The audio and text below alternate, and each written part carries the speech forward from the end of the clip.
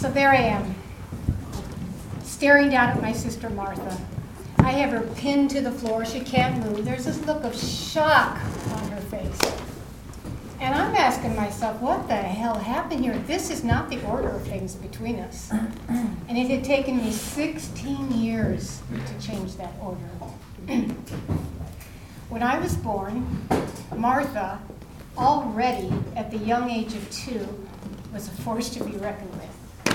My earliest sense of her was of this huge presence, this loud presence, this energy that pushed everything aside in its wake and sucked the oxygen out of the room. And to be in her presence, I felt I had to make myself very, very small.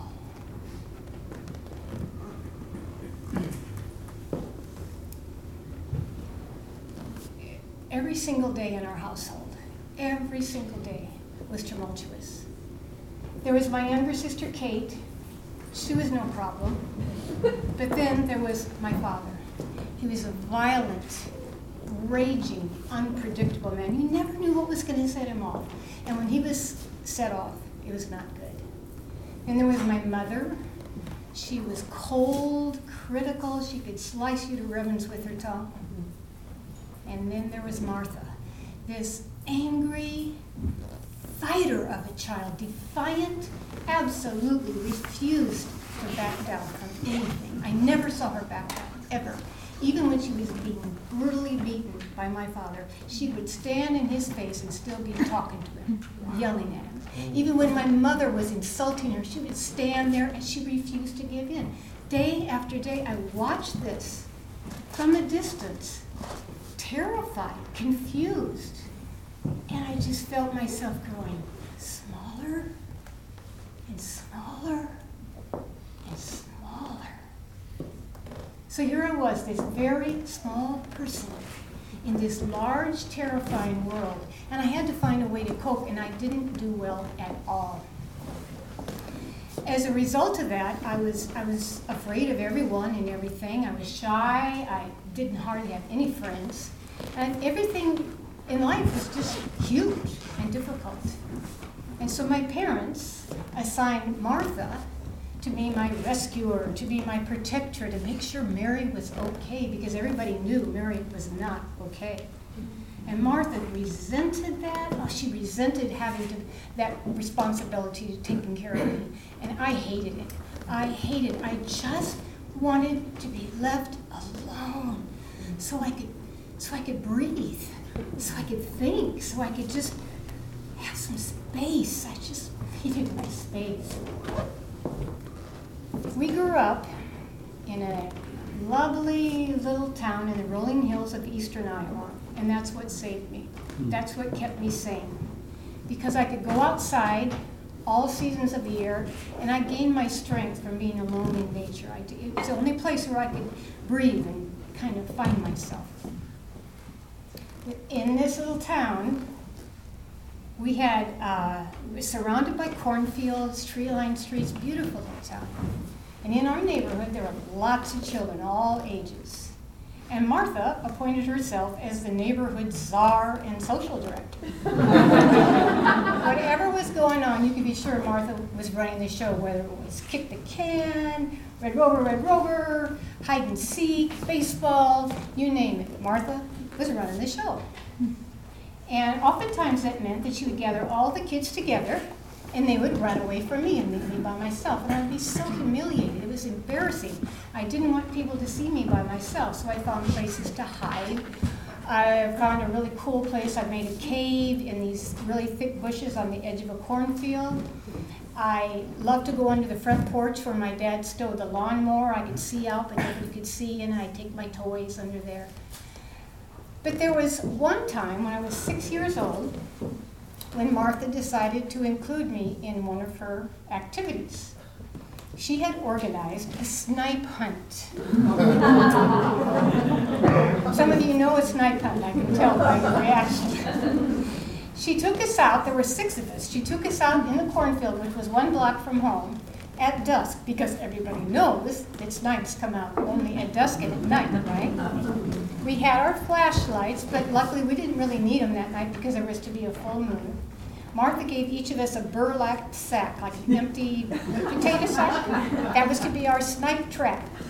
And she had put cheese inside the potato sacks because everybody knows that snipes love cheese. You can smell it from miles around. So she gave us our instructions. She said we were to hunker down in the cornfield, be very, very quiet, because snipes are afraid, very shy, and they're not going to come to you if you make any noise. The only noise you are to make is the noise that will attract them, and that noise was snipe, snipe, snipe.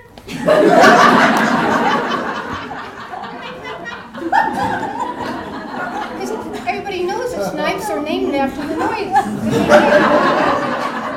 So she had us practice this over and over until we got it just right. So after we had our instructions, she said, now Mary, you stay here right in the middle of the cornfield, and I'm going to take the other kids to different parts of the field. And as they left, dusk was turning to darkness. The moon had come out. I don't know if you've ever been in a cornfield. It's a magical place in the daytime, but at night, even more so. It's a world unto itself. The corn is planted in parallel rows, and this was August, so the corn was really high. It was about 6 feet tall, and of course I'm just a little thing, so it seemed even taller. So here I am at night, in the darkness of night, in this massive rows and rows and rows. It's like being in this huge jungle, and I'm sitting there ever so still and listening to the sounds. You could hear crickets, the last of the fireflies were out. I could feel the heat from the sun-baked earth coming through as I sat there. And far, every now and then, far in the distance, you'd hear on some distant farm a barking dog. I think that is the loneliest, most plaintive sound you could ever hear. And I'm sitting there, and I want to catch a snipe, but part of my problem is I've never really been that competitive. Part of me really wanted to prove to Martha that I was brave, that I could sit out in the dark of the cornfield and that I could catch a snipe. I didn't even know what I was looking for, but I wanted to catch it. But what I really wanted to do was just give myself to the night, to the cornfield. That was just such a magical place. So after a while, I just lay down between the rows of corn, feeling the warm earth embrace me, and I looked up through the corn leaves as massive stars, billions and billions of stars. And as I looked up, I felt like I could just fall into the night sky. And at the same time, I felt like the earth was just embracing me from underneath. And I felt so small.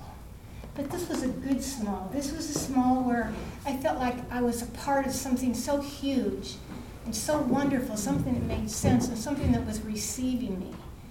And so for this time, I didn't want to leave. I just wanted to stay here because life was okay right now in this moment. In the cornfield right here by myself, I was okay. So I lay there for the longest time. But I knew I had to leave. It was probably getting late. I didn't know how long I'd been out there, and I didn't want to get in trouble with my parents. So I got up, walked to the edge of the field, and I ran the 1 block home.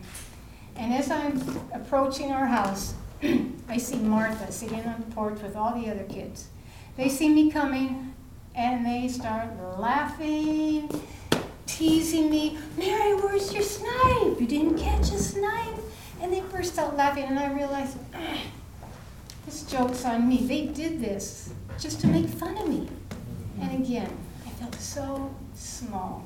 Not the good small, but the small where I don't belong, where I don't measure up. I could tell story after story after story of these kind of things that took place between me and Martha over the years, where she maintained her dominance and where I stayed small. Elementary school, middle school, high school, I felt like I was following behind this huge force that I couldn't measure up to. I felt like I was in this little rowboat, and I'm rowing my little boat behind this huge steamship that's displacing all this water, and the waves are coming back in the boat, and I'm trying to be rowing, but I'm staying in one place. And what I really want to do is get out from under the undertow of that ship and make my own path through the water, but just keep getting sucked back into this huge force that overwhelms me. Every school year, when I knew I was going to have to face a new teacher, a teacher who had had Martha 2 years before, oh boy, I made sure right away I proved to that teacher I'm not Martha. I'm not going to fight, I'm not going to cause problems, I'm not going to talk back, I'm not even going to have a voice. I'm just going to be here. It's like I felt like I had to become an anti-Martha matter. And I worked so hard to prove that I wasn't Martha that I didn't have anything left over to know who I was. When I was a junior in high school, two big things happened. Martha went away to college, far away to college, and my parents sent me to a little Quaker boarding school. It was in West Branch, Iowa, Scattergood boarding school, 30 miles from home, but it could have been millions of miles away because we weren't allowed to go home on the weekends, so I was gone. This was the first time in my life I'd ever been out from under this huge force, the Martha force, and out from under the intimidation of my parents. And although it was a fearful experience for me, it was really, really good. Because in this boarding school, they really encourage the students to express themselves, to think for themselves, to express their ideas and search things out and talk amongst yourself. All the teachers encouraged that. And they would bring in interesting speakers, and we were encouraged to talk about ideas, what we felt about philosophy, spiritual things, all kinds of things. Social issues were big. So this was good. And also, they emphasized community. It was such a small school, 40 boys and 40 girls. Everything was done in community.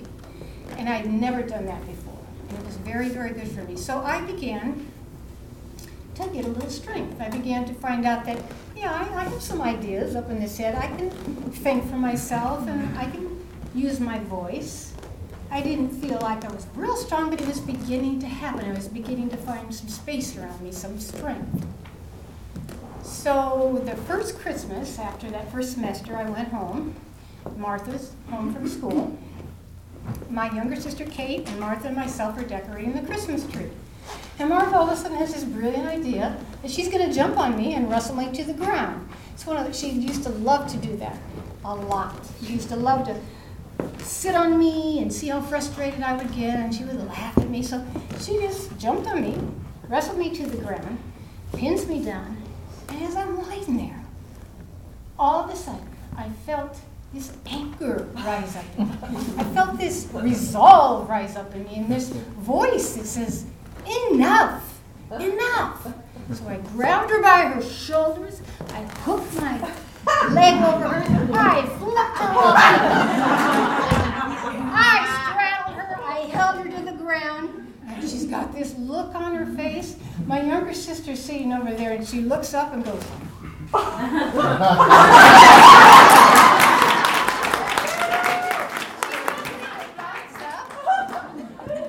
I felt elated, and I let out this yell, yeah! Yeah! My mother comes running out of the kitchen. My father comes running into the living room, and they're like, and I said, yes, I want this to be witnessed, this moment in history. And then, I was really feeling sharp. I jumped up, and I did this warrior dance around my fallen foe.